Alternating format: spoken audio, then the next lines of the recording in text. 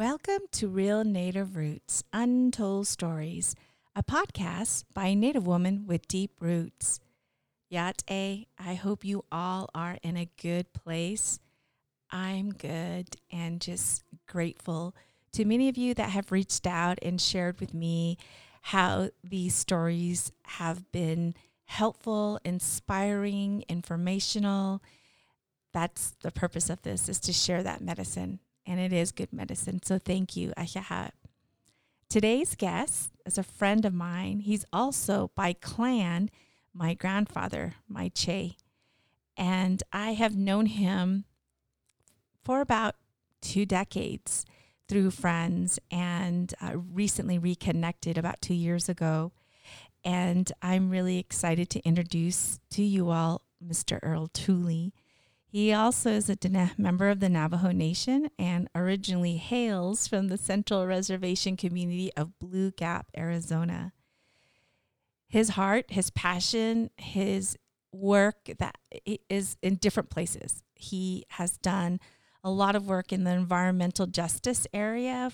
His concerns are related to indigenous food, energy, and water sovereignty, and as definitely a collaborator on different fronts with environmental researchers, filmmakers, activists, funders, and has put in over 30 years with the Navajo Nation Housing Authority.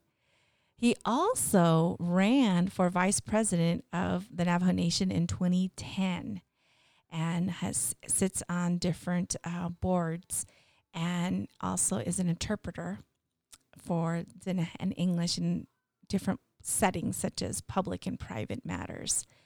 He has 3 daughters and currently resides on the Navajo Reservation, where he tends to his fruit trees and gardens using traditional dry and drip farming techniques. Welcome, Earl. So glad you can be here. Thank you, thank you, thank you. I am doing wonderful and very, very interested as to how this particular session is going to come out. So you never know with questions being asked and then also with the interaction that we will have. So it will have its own evolution. Thank you, Ashahat, for being willing to spend some time away from your loved ones and your chores at home to be here and to share your wisdom and just your story. And so I just want to thank you for that. So I gave folks a little bit about who you are and how we've known each other. And I would love for you to share with folks a little bit about who Earl is and how you came to be the person that you are today, because I know that you are a father and you are a relative in many forms to other folks in your life. So please share a little bit more about yourself. Yeah, and so in doing this, I was just recollecting this and then just basically thinking, what would people want to know about this individual? Many may have not ever met me, but they're going to be basically interested in the program and then also the following that you have and then this interesting topic. So let me start off with my particular birth and then instructions given to me and then pretty much how I was raised as a male individual in a family setting, as a child, as an adolescent, as an adult, and now as a grandfather. And, once you're a child, you're always a child to your mother. And I'll get a little bit into that a little later on, but that's something that I have, and I just want to share that with you. So I'll just go ahead and get started and basically just let the audience know that upon my particular birth and my first breath, I was greeted by the clan. The matriarchal clan, they had prayers and then they also had songs to welcome me in as senior patriarchs and matriarchs. Basically, I was washed in the traditional manner at the ash pit during the winter. And I have survived 62 winters And that's really important for me as an individual to understand that that particular method of birthing and that particular method of delivery basically is probably going to go against the health. Individuals who oversee the health of birthing children more than likely would be considered child abuse nowadays, and my mom would end up being in jail and different things of that nature. But that was tradition. The higher law Mm-hmm. was one that was created by the holy people and then the earth maker, and so that was something that was accepted, and that was the practice then. Earl, So my earliest birthing, could you tell yeah. folks a little bit about what that means, the ashing, when you came into this world? Because we do have some listeners who are not from the Navajo tribe, and I'm sure they would be curious about what is that? What does that mean? And so basically what it means is that the women folk would basically deliver a child, and the sash belt that they do have, that would play an integral part in that aspect of it. And they want you to anchor this particular child, this particular being, this particular individual that is going to be walking upon the surface of the earth. They want them anchored to this land. And then washing individuals at the ash pit, keshchi kata. Basically, that is to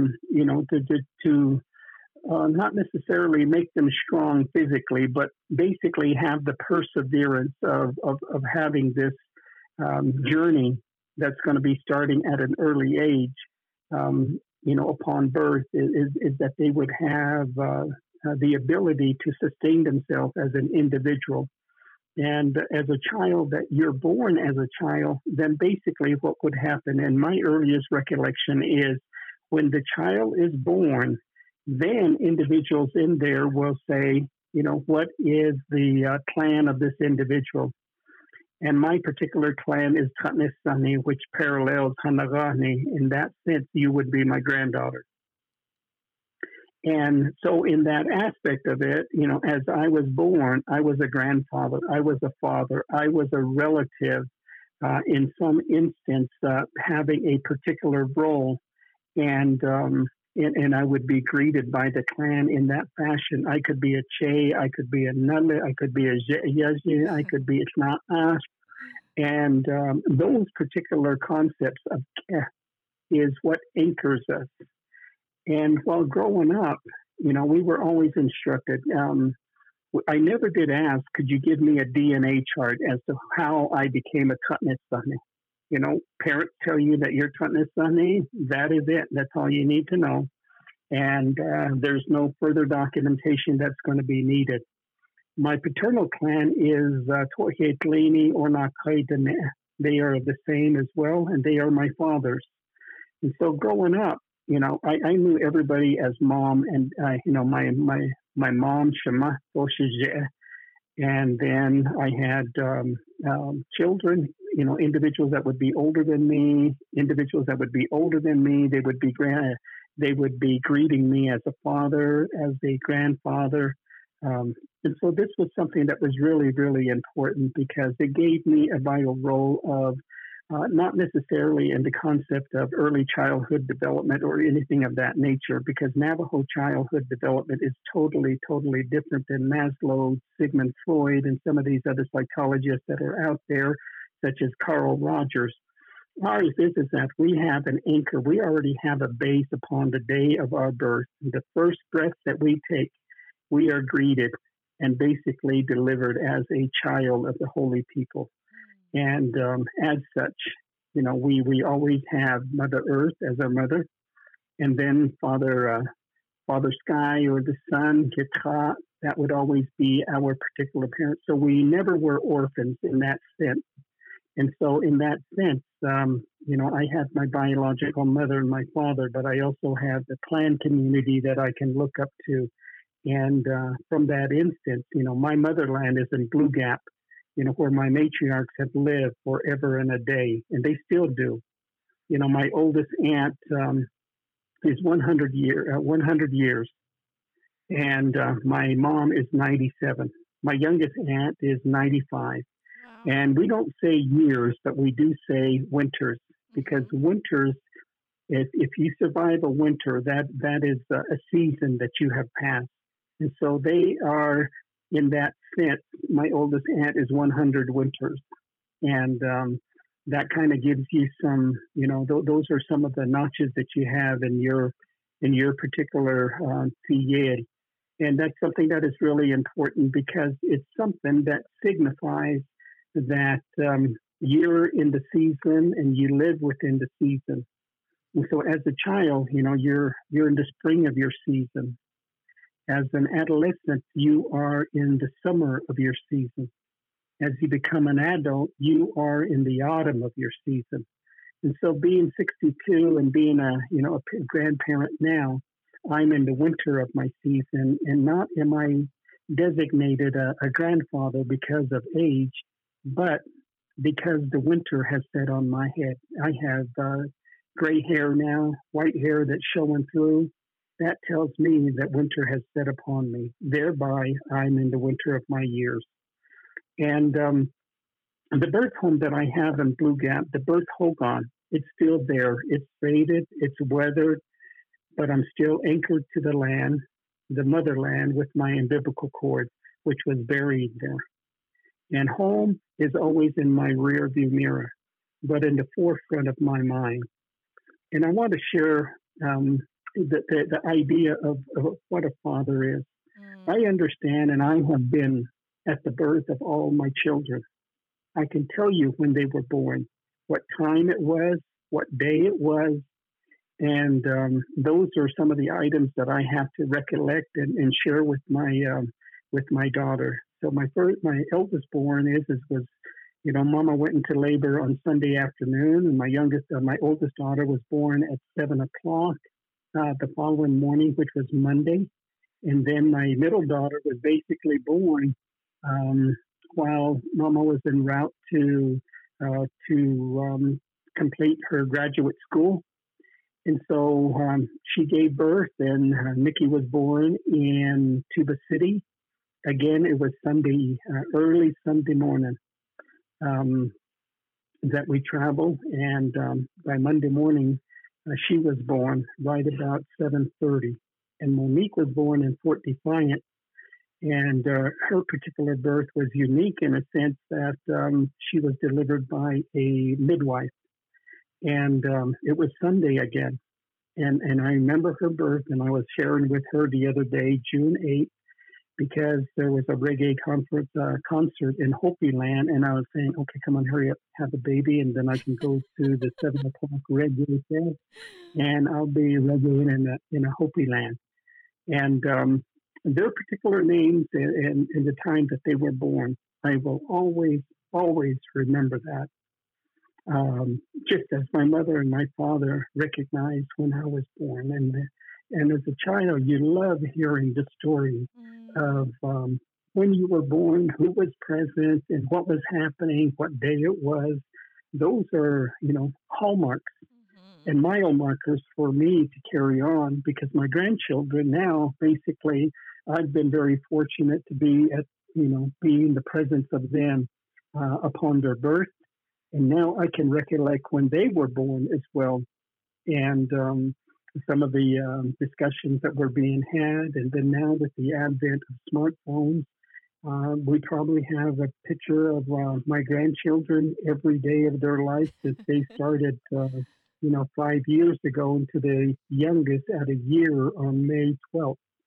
And so we have a good chronology of them. But at the same time, I'm also writing um, to them individually too. I have a little journal telling them a little bit about this is what I've seen, when they walk, when they laugh, um, and then, of course, if you're a mom and dad, you say, "Well, did you hear that? Baby said mama, or baby Mhm. said daddy, or baby said Che."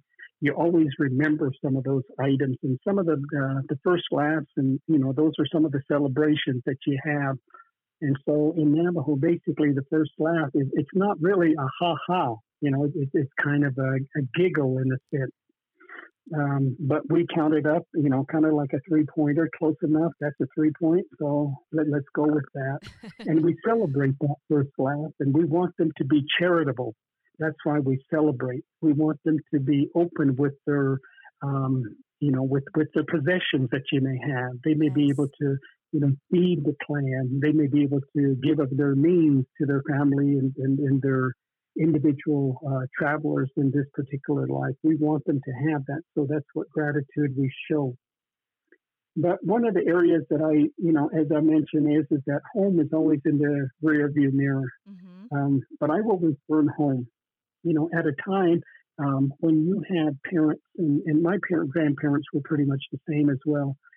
In Navajo, men and women they separate and they have their own individual living quarters, and it's not to separate the union of their particular role as husband and wife, but in a sense of their responsibility of teaching. So now I go into the realm of teaching, and so now I have to have a particular place to teach some of these concepts. And so, what better place to share some of those than to be able to share the experience of where I herd sheep, where the horse trails are, climb the wash, climb the hills. Those same hills that I climbed in my youth are going to be the same hills that is going to be greeting my grandchildren. So I want them to know where they come from. I don't want them to say that I'm homeless or I'm landless, that there is no way that an individual should be, saying that of themselves, especially if they are Navajos, because wherever your motherland is, that is home. And I will spend the winter of my season there. Um, and I'm making such preparations now of doing that to be able to greet the seasons, and then also to greet the events that will be coming forth when my granddaughter becomes a woman and having that puberty ceremony and having that kinata. I want to have that place ready for them. It's going to come by quick. Yeah, Life it is not a matter of years. Life goes by really, really fast. it Old age does. is not down the road. It Old age does. is not down the road. That intersect is just right there at the tip of your fingers and right at the edge of your nose. And so I got to make those preparations. Um, but in my particular family, there's a total of 8 boys and 3 girls. Same mom, same dad. We have a large family because in them days, basically, parents grew their own help. The more children you have, the more helpers you have. And so we all individually have our own individual traits, our own individual skills. And by that, we are given assignment and we're nurtured in that particular role. And that's something that is really, really important. I remember my oldest brother, basically, his was to learn and become a practitioner. Others are basically understanding as to, how to create a home. In our particular home setting, it's in the tradition. People call it traditional today, and people say that's traditional. To us, it's not traditional. It's just a way of life. So the way that our household is set up, if you were to go to Blue Gap, basically where my mother and her, the Tatnasani roots are on the north side of our home, we have a sweat lodge. And then in the middle, we have our hogan. East of that is where the ash pit is. To the south of that is where the shade house is. To the west of the home is where the corrals are. And basically, those are some of the, those are the templates as to how our individual households are set. There are reasons as to why they are set in that fashion. Um, there's a reason why the sweat lodge is on the north side and where the ash pit is, and then also the shade house. Um, and then why the doorway is facing the east, and why we live in Hogan. So there's a whole concept behind that as well. But having said that, my mom and dad, they were in arranged marriage. My mom was younger than my dad. There was no wedding party for them. There were no gifts. They did not even receive a spoon or a cup, but they were enriched with instructions to expand, and their charge was expand the clan. And perhaps that's why we have such a large family. But in all my 62 years, Dad has been gone for about 12 years now. But during those times that I had seen and witnessed, and I have yet to recollect my parents ever exchanging a birthday gift, an anniversary gift, a Christmas gift, a Valentine's gift. There were no gifts that were exchanged between the two as mom and dad, as husband and wife. There were no boxes of chocolate, not even a bouquet of roses. They never even went out to dinner. And but that never discounted their particular union as husband and wife. Mm. And today, individuals may say that you didn't remember my birthday, you didn't remember our anniversary. What are you doing? I have a nice supper cooked, and here you are. You're not home. And people could be chastised by that. But my mom and dad, they never ever had that particular experience because we never had it. It was just something that was not part of our particular. It was not on our compass as well. Yeah. But as roles as a parent, as mom and dad, as grandparents, our upbringing was different than Main Street America. There is no text for the way Native communities are raising their particular children. It takes a village to raise a Native child. It takes a pueblo. It takes a sheep camp to raise an individual child, because collectively, that individual child is going to be the window or the representation or the mirror of how we're raising our young ones. And my dad never played catch. He never tossed a football ever to me. And then we grew up without the many comforts of life. So I grew up in a time when, as a child, we hauled water on a wagon. And then, I remember when I was about 6 years old, the first time I brought in the horse all by myself. And, I got a chance to sit at the head of the cloth where the breakfast was being served. And my mom, I remember her saying, we have a man in the house. I want to recognize that. He brought home a horse. He went out there, he tracked it down, and then, he took off the hobbles, and then he put the nose around and put the rope around the neck and the nose of the horse, and he rode back horseback on bareback. And so we now have a man. At 6 years old, my mom was giving me those accolades, and my dad was just smiling and beaming. And I remember that particular day. Yeah. That made up for all the catches that I never, ever had. Mm. And so that made up for those particular times because I had a chance to give and show my dad that his teachings basically anchored and found root in my being.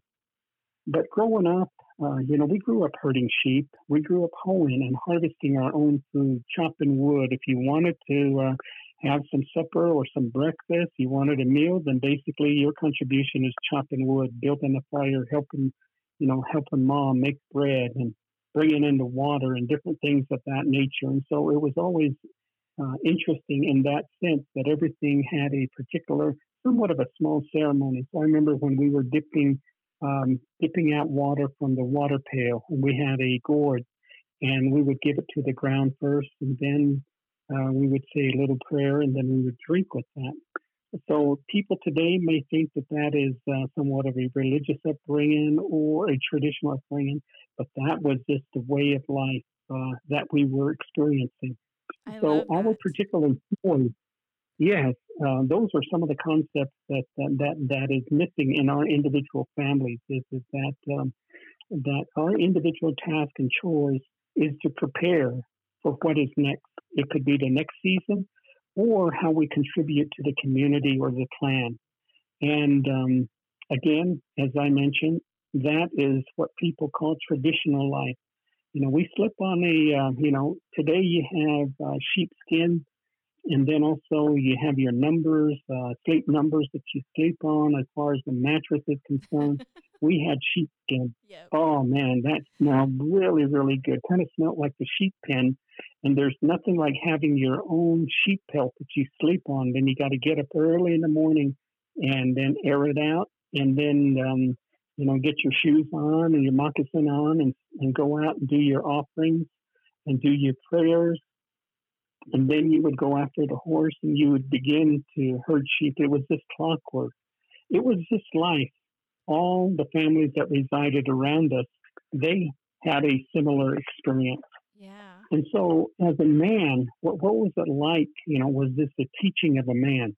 As I had mentioned, you were always given accolades and acknowledgement. So, if you were a sheep herder, basically we ate out of one pan, one bowl. But if you were the one that was out there tending to the flock, basically when it came time for you to come home, you had your own special dish, and something was prepared special for you because of your role and your responsibility. And so that was what people probably call operant conditioning today. Basically, going out there, you do good work, wonderful work, and you're rewarded as such. But herding sheep, basically, you could be compensated and you could be rewarded by having a lamb in the spring season. And I remember, Grandma would say, go ahead and what is your earmark going to be? Go put an earmark on that little lamb because that little lamb is now yours. So now when you go after the sheep, basically, it's not the family investment, it's your investment. Therefore, you perk up your ears a little bit more. You don't play around as much as you did. Now you have a responsibility because now that investment, you are fully invested into the family stock. And that's something that is important. So I our love particular that. instruction, I love that. yeah. The So as we, the investment of yeah, those are really really good. And as I had mentioned, this is not textbook material of Main Street America. This is just moccasins on the ground. And children weren't children. They were individual contributors. As a child, um, as an adolescent, you were not considered a child. You were considered an individual with a responsibility and that you had to fulfill it. Because the instruction was you're not always going to be young. You're going to have your own family one day, and you're going to have to learn how to provide for them.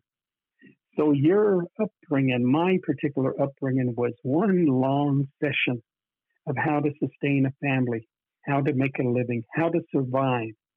And these instructions and teachings are still fresh in my mind as they were presented the day that it was transferred over to me.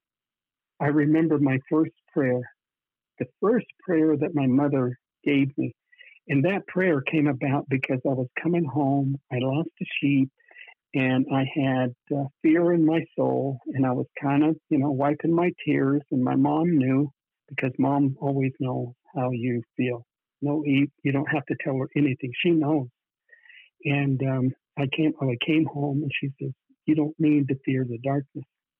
And so she said, "This is the prayer."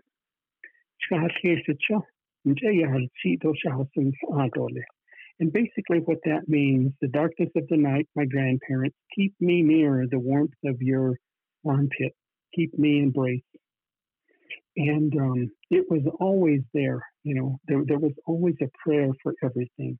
There was some significant meaning. If you seen an owl, it was a messenger. If you seen a coyote, it was something. So you halted and and give it respect and begin to ask questions.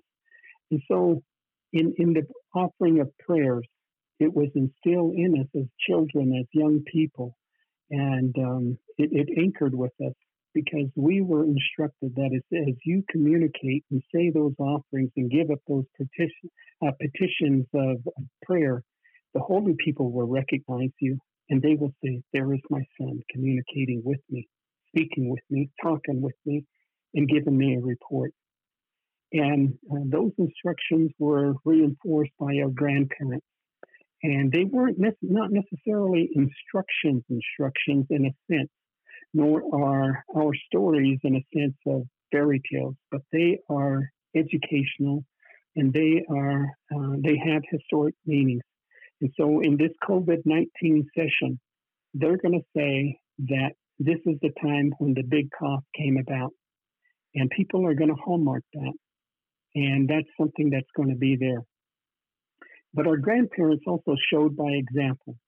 Oh my goodness, their prayers were long. It's not one of these trips that you have with your children, basically saying, "Are we there yet? Are we there yet?" No, the prayer is not there yet till they say it's over, and you have to stand there and give it reverence. And so I remember them telling me, "Look to the east, make your offerings to the east, and then greet the morning sun." And then I remember turning around, and they were saying, "If you turn around, look at your long shadow as you turn around from the east. That is your prayer. That is how long your prayer should be." And that's something that is important because it gives you an idea as to you're not only praying for that particular moment, but you're praying for the days to come, that your days may be long. And those were the instructions of grandparents. And it seemed to me that they were talking to the deities. They were there in that physical presence. And I bet if I opened my eyes or if I looked up, I could see them delivering corn pollen to the holy people. That's how connected they were. And I want to carry on that same example. So now that I have grandchildren, my grandson, my granddaughter, my children, we all do our morning petitions. We do it in the evening as well. I want them to know that if their parents are not there, if their grandparents are not there, the holy people will be there. And that the deities is to who they should turn to in good times and challenging times. And we as elders, we need to reroot our family and our clan teachings of tradition and culture. It's not textbook learning, but it's embedded in the life experiences that we have. Life is too short to bypass these opportunities of teaching. And so that's the drive that I have. I want my grandchildren to know that. I want them to say, as I do, I remember standing with my grandfather and making offerings and making prayer. I want him to say, I planted with him, I harvested with him. And I want him to say, these are some of the teachings that I have. And the song that I have, the first song that I remember that I ever was rooted in me was the song of the Long Walk. And it goes, she ain't my shine, she ain't my shine, she ain't my shine, we gave for Jean la hey, yeah, tatila kunasha. And basically, this is the song that was sung by our particular, progenitors as they were coming home from Fort Sumner over 150 years ago. They were coming home, tethered and worn, hungry, abused, violated in any fashion and every fashion imaginable. They were walking home and they were jubilant because they seen Mount Taylor. They seen one of their holy mountains. They knew that they were going to come home. And they came home and they were jubilant. When you're worn, when you're tired, and those many individual family members that are living off from their family land or their ancestral land, when they're coming home, there's that little spirit that you feel. Once you cross that particular line, the imaginary line that's there, once you cross it, you know you're home and it embraces you.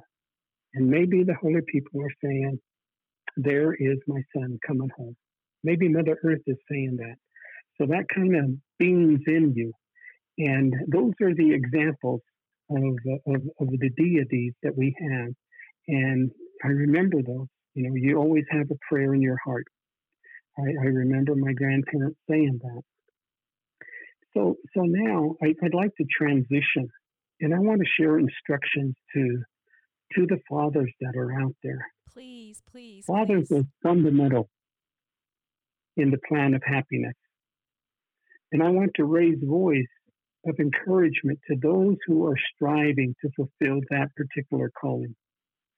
I want to praise and I want to encourage fatherhood. And father is nothing to be ashamed of or to be discounted. I know that there are individuals that are out there. Parents will say that, you impregnated my daughter, and I envisioned my daughter having this particular lifestyle, but now she is with child. And what must it be like for a father to hear that you discounted the daughter's value? They did not include the investment of a child, of a clan member being expanded, of a five-finger member being added to the family circle. And today we have many fathers that are out there.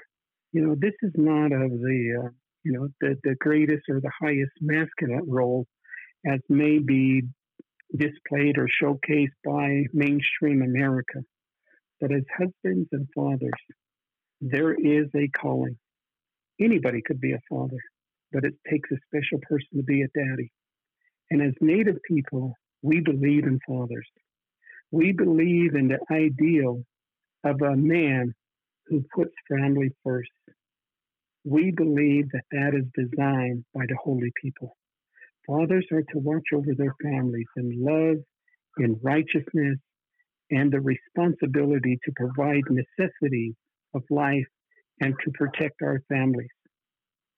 We believe those that are some of the family values, the duties of a father and a mother is to obligate one another and to help each other as parents. We believe that far from being unnecessary, fathers are unique and they're irreplaceable. And I look at my father, if I were to grade him at that particular time, I probably gave him a low grade. But as I got older and I understood a little bit more about what being a father is, he was a master. He was an example. I hold him in high regard for that. And he is irreplaceable. And so in his particular absence, I do know that one day I will see him again. In Navajo, there is no such thing as death, only a change of worlds. You take a look at some of the concepts that we do have. Basically, when somebody leaves and they'll say, where did that person go? Somebody will reply, he went over the hill. Or he went back. They would not say that life is terminated, but he continued on into the next life. There are many fathers that are out there. They are good in the social terms. And then there are many out there that feel it is an obligation that we have to fulfill to our offspring. But we need to understand that this is a maternal investment. We need to invest in our children. With the paternal investment in children, our nation is going to be strong. In short, the key thing for men is to be fathers. The key thing for children is to have fathers. The key for society is to create fathers. These are the considerations that have been given to us from Earthmaker from day one. We are children of white shell woman. You take a look at the tip of your fingers. Those white shells that are at the tip of your fingers, they represent white shell woman. We call them fingernails. And if you flip over your hand, you'll see the spirals at the tip of your fingers. And people will say, that is your fingerprint. No, it's not really a fingerprint. It is the sign of where we go after this life is over. Where we go is that we journey on with our whirlwind horse. Our whirlwind horse will take us, and we will become breezes. We will become the wind.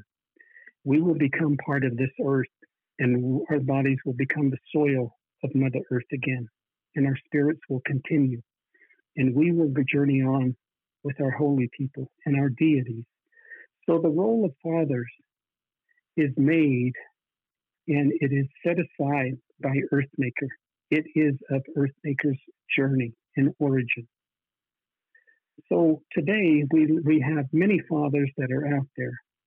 And many of us as fathers, it exposes us to our weakness. And we need to become aware. There is nothing wrong in improving. Being a better father today than yesterday, that's our only charge. It's not the investment or the inheritance or the good things of life that we're going to leave our children. Because the teachings that they have, perseverance, is the role of father. The role of the father is the gatekeeper. And that's something that money cannot buy. It cannot even be comparable to the satisfaction or even the joy that will be there. You can't explain it. When I see my grandson coming to me and call me Che and squeeze me and ask me, how can I help you? Oh, that delights my heart. And my children likewise are the same as well. And they have aspirations. I have 3 daughters. I don't have a son. Earthmaker gave me 3 girls, 3 women, 3 mothers. Their charge is to bring me sons. And their particular marriages is pretty much the same as the way that I had explained about my mom. And when I had 2 young men come to me and ask me for the hand of my daughters and saying that I would like to take the wife, your daughter. And, I was somewhat taken because they were helping me around the house. All of a sudden these, they show up and they say, hey, we're here to help you. What do you want us to do? Nobody's going to do that. But they sat down and says, the real reason that I came is I want to marry your daughter. And I told them, I said, I'm the lowest man on the totem pole. But what I'll do is that I know who the decision makers are. They're the matriarchs. They're the matriarchs of the Twittichitney and Tutnefnutney. You bring your relatives.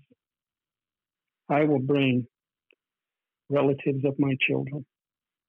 And you will have your presentation. And your particular clan, your particular people are going to make that pitch to my side of the family. As a gatekeeper, that is the only thing that I could do is open that gate for you. It's going to be up to them. So in light of that, that is how they got married, just like my grandparents, just like my mom and dad, just like me. They carried it on. So it's not one of these notions of, here, I got a promise ring, I'm engaged, this is my fiance. No, it isn't like that because it's not textbook. So those areas that are still there, those are traditions that we do have. We do understand that I have been blessed with having a wonderful dad.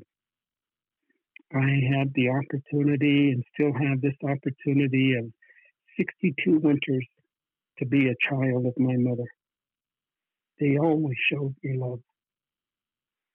They always, always did.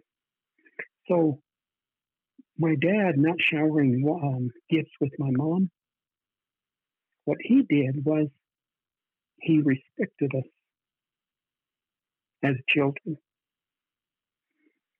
And that was the greatest gift that he could give and honor my mom as to how he took care of us. My mom would do the same thing to my dad.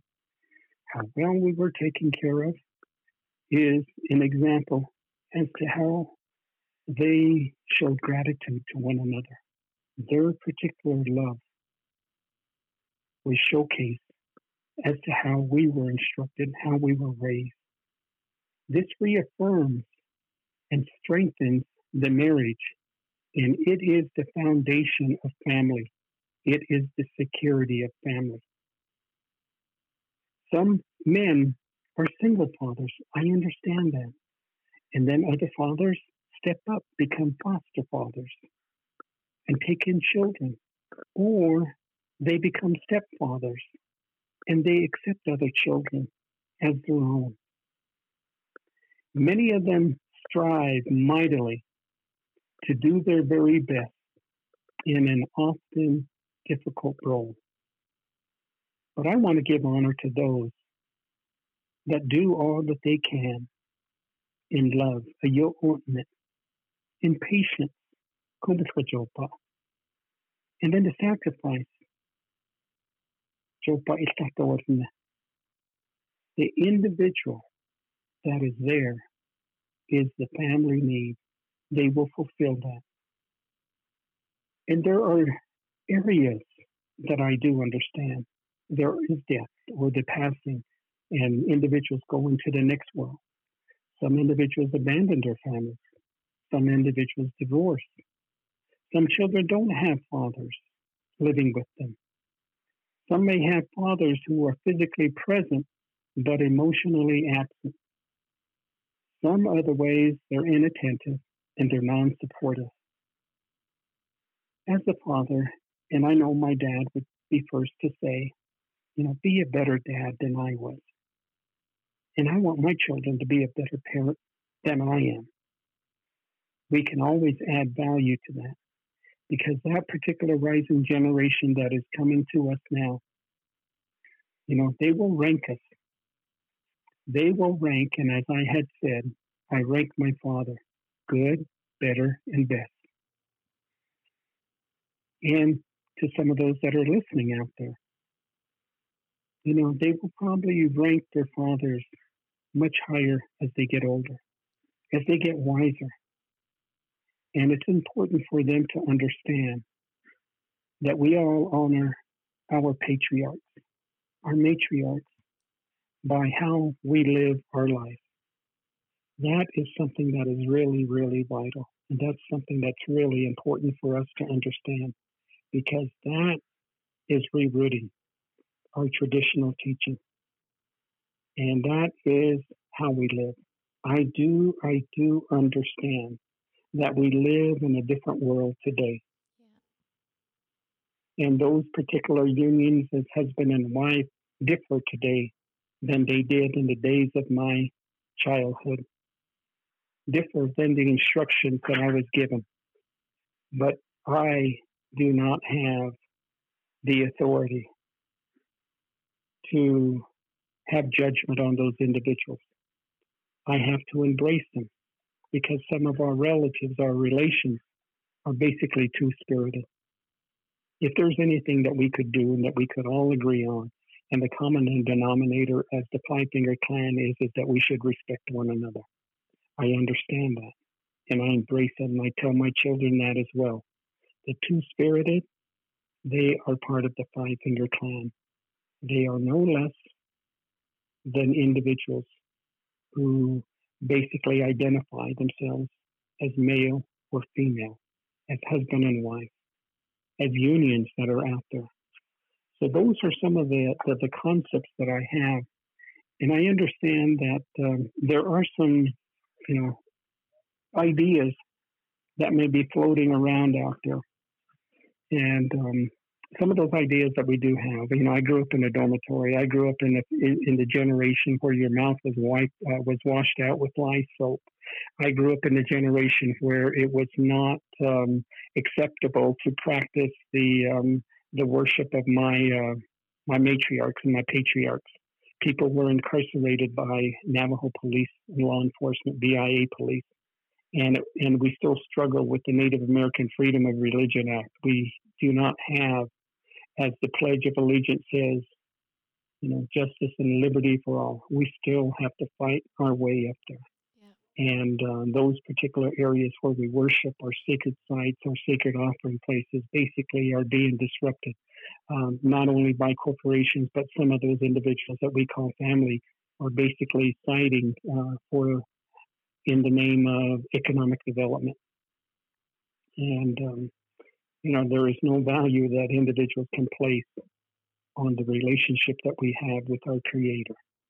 That is something that is important. In 6 generations, my mom has 6 generations. She is there. And then the youngest grandchild that is there, the great great grandchild, is a year old. 6 generations on the ground of Tatnisanis. And that 6 generations, it's not a long time frame or a span of time. It is very, very short. And so, what is my winters going to be? So, I got to take care of myself. I've got to be physically fit, mentally fit, spiritually fit. I've got to be doing my part so that I may be able to greet my great great grandchild.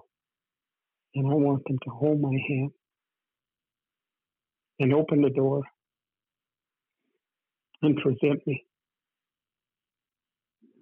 That will be the greatest honor. And that will be the greatest reward. That will be the, incomparable joy that I may have. There are many, many, many experiences that are out there. But we as menfolk, we need to step up. Many of our sisters in the sisterhood of Native communities, they are the anchors. They're the ones that are keeping the families together. They are the ones that are sustaining our particular clans. And we, so-called warriors, have abandoned. And if we were to give an accounting to those who have passed on into the next life, and if they were able to come to us in a vision, maybe in some sort of a conversation, and if they were to ask us, how are my great, great, great, great grandchildren? What have you done with my teachings? Are they still alive? What have you done with my songs? Are you doing your prayers as you had done with me and as I had done with you? Those are accountings that we have to address. And as parents, we interview our children. How are you doing? You were staying out late last night. Don't be hanging around with this person, so forth and so on. But I don't know how many parents out there, if you've ever been interviewed by your child, chills go down your spine. And that's something that is really important for us to do. Yeah. Family life is a two-way street. We as parents do not have all the answers. We do not have all the teachings. But together, if we sit down and we petition to the higher power, then maybe there will be a beam of light that's going to give us direction. And that's something that's really important for us to do is that we just enjoy this particular life experience that we have. We live in this generation of COVID-19 and the virus that is out there. If we listen to instructions, the instructions that was given to me as a child, be good or do good, still anchors my soul today. And the 62 winters that I have, I still got quite a ways to catch up with my mom. And I've been very, very, very fortunate to have the matriarchal society of the Tatnasani clan and Blue Gap. They're still there. I have been very fortunate. And those generations that are there, the clan that's been there have been there forever. And the mountains know us. We know the mountain names. We know the history of our particular region. We are not migratory people or nomads and basically traveling this particular world. We have home. We have our root. And with my umbilical cord being buried in Blue Gap, my granddaughter, my grandkids, my children, they're buried. Their umbilical cords are buried here. And that is all that I have in regards of being an uncle, being a Che, being a dad, being a brother, being a companion, being an individual in this particular world. But I want to share is that in this particular time, how many of us have gone high into the mountaintops to call forth the rains and other good things with our white shell, turquoise, abalone, and jet? Have we cast those into the streams to call forth the rains and other good things for the survival of our people? I'm not saying my clan, I'm not saying my tribe, but our people, because our children are so diverse.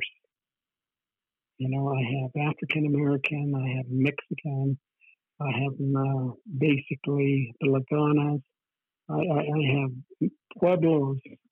Uh, we are just so blended, It's beautiful. and we have to accept their particular method of, their teachings on the other side. Navajo doesn't have all the answers, but collectively, we can come up with those answers, and we can support one another and live on into the next millennium because we still speak Navajo. We spoke Navajo ever since the rocks were soft. Earl, I am like, there's so much to harvest in what you have shared in this time. Just so much. I I can stop taking notes, but I'm just in awe with I love the fact that you've really sort of shared about this the way of life, not necessarily naming it as traditional. That was really clear. And, it was a matter of like discipline and even like you had mentioned about the grounding.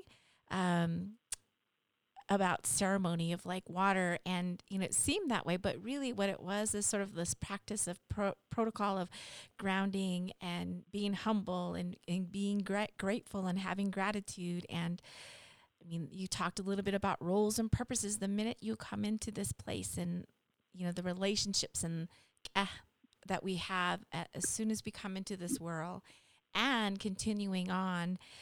I just even comparison of like how the way of life is, and it still is, but how much has changed so much in really understanding basic needs and looking at what is it that we really need, and the whole role about obligations. And oh, my favorite is just you talking about investments as people and relationships. And that is what wealth is. How we define wealth is through the relationships and how much you show up as a mother, a father, a child, and that we all have a role and we all have a purpose. And if we acknowledge that and we practice those things, uh, the return later is just so much more beautiful. And I just love how you ended about telling us about your family and that, not one culture has all the answers. And I completely agree with you.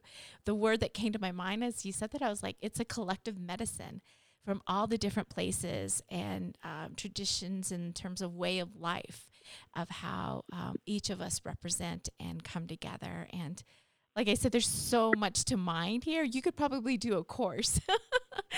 So I'm just in awe, and I just appreciate you messaging about the role of fathers and how fathers can really take that role and honor and how can I be better? Even for the mothers, how can I be better? I'm doing this. What can I do to be better? And yeah, I don't know if I want to do an assessment with my child of how am I doing. That will be, yeah, I would get chills.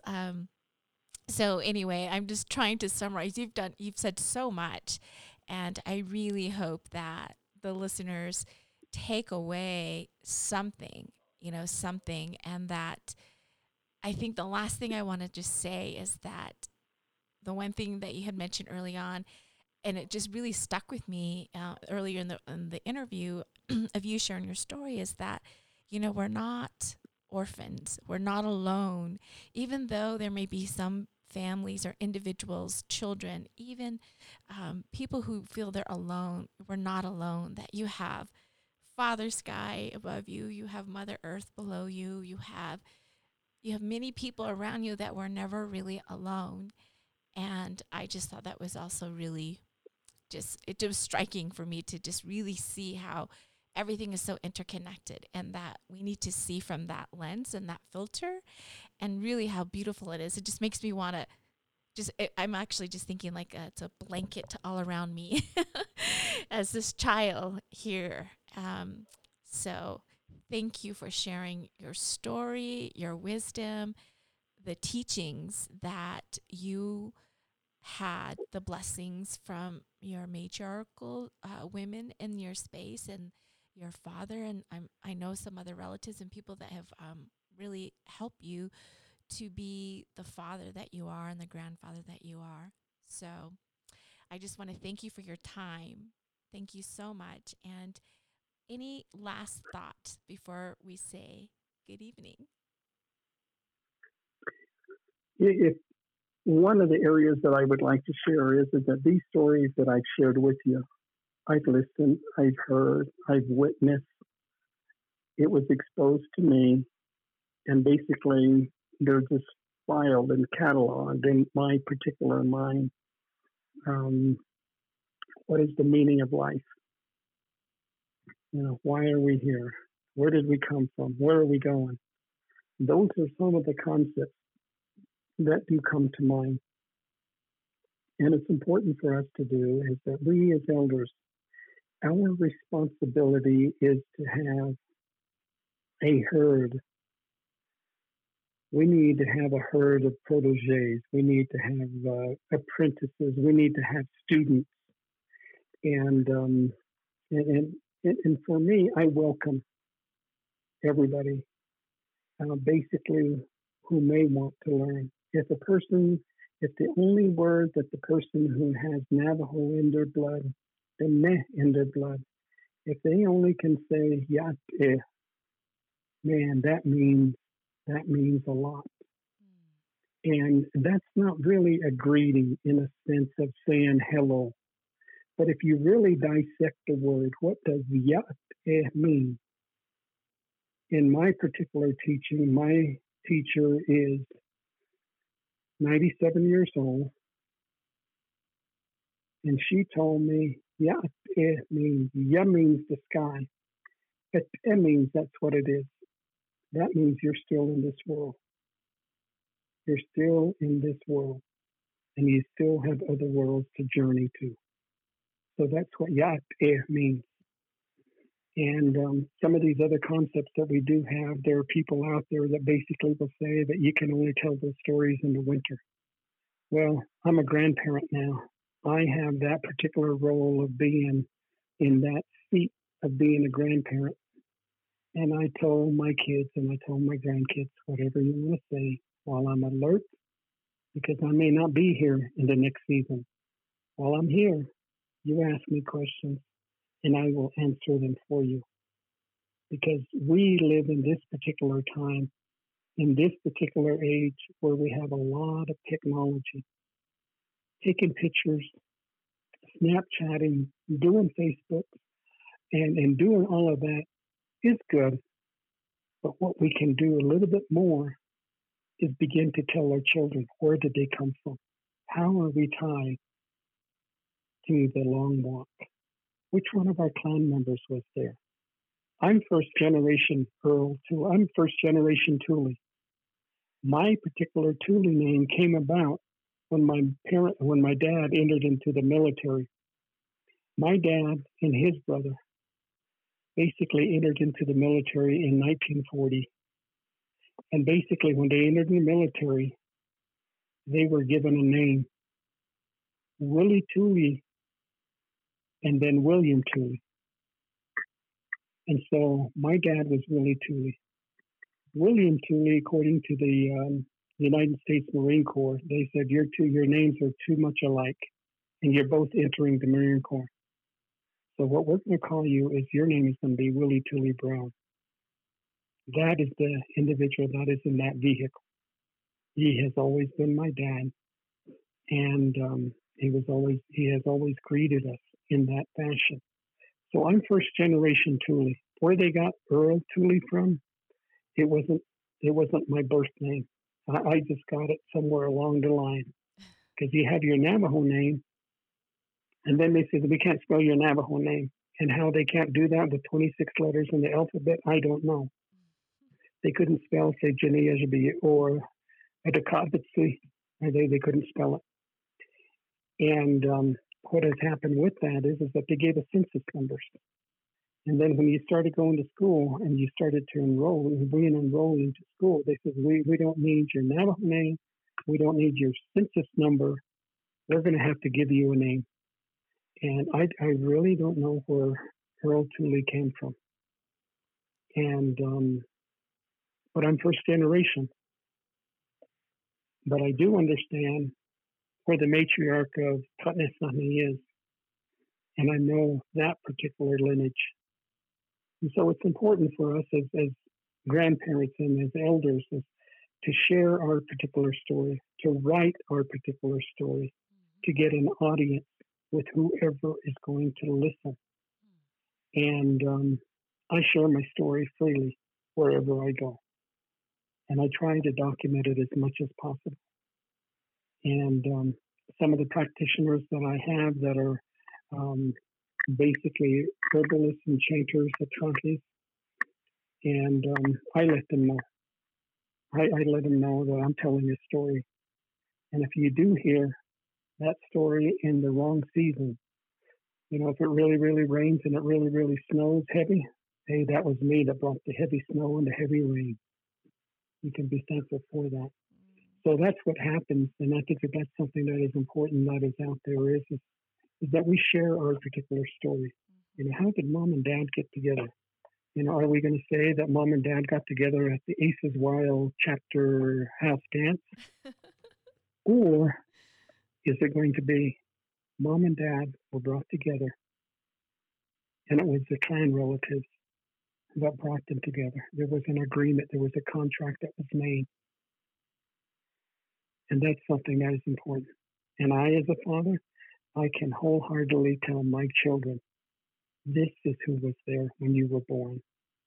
And I can tell my grandchildren, this is where I was. That little baby that I'm holding, that was the day after she was born.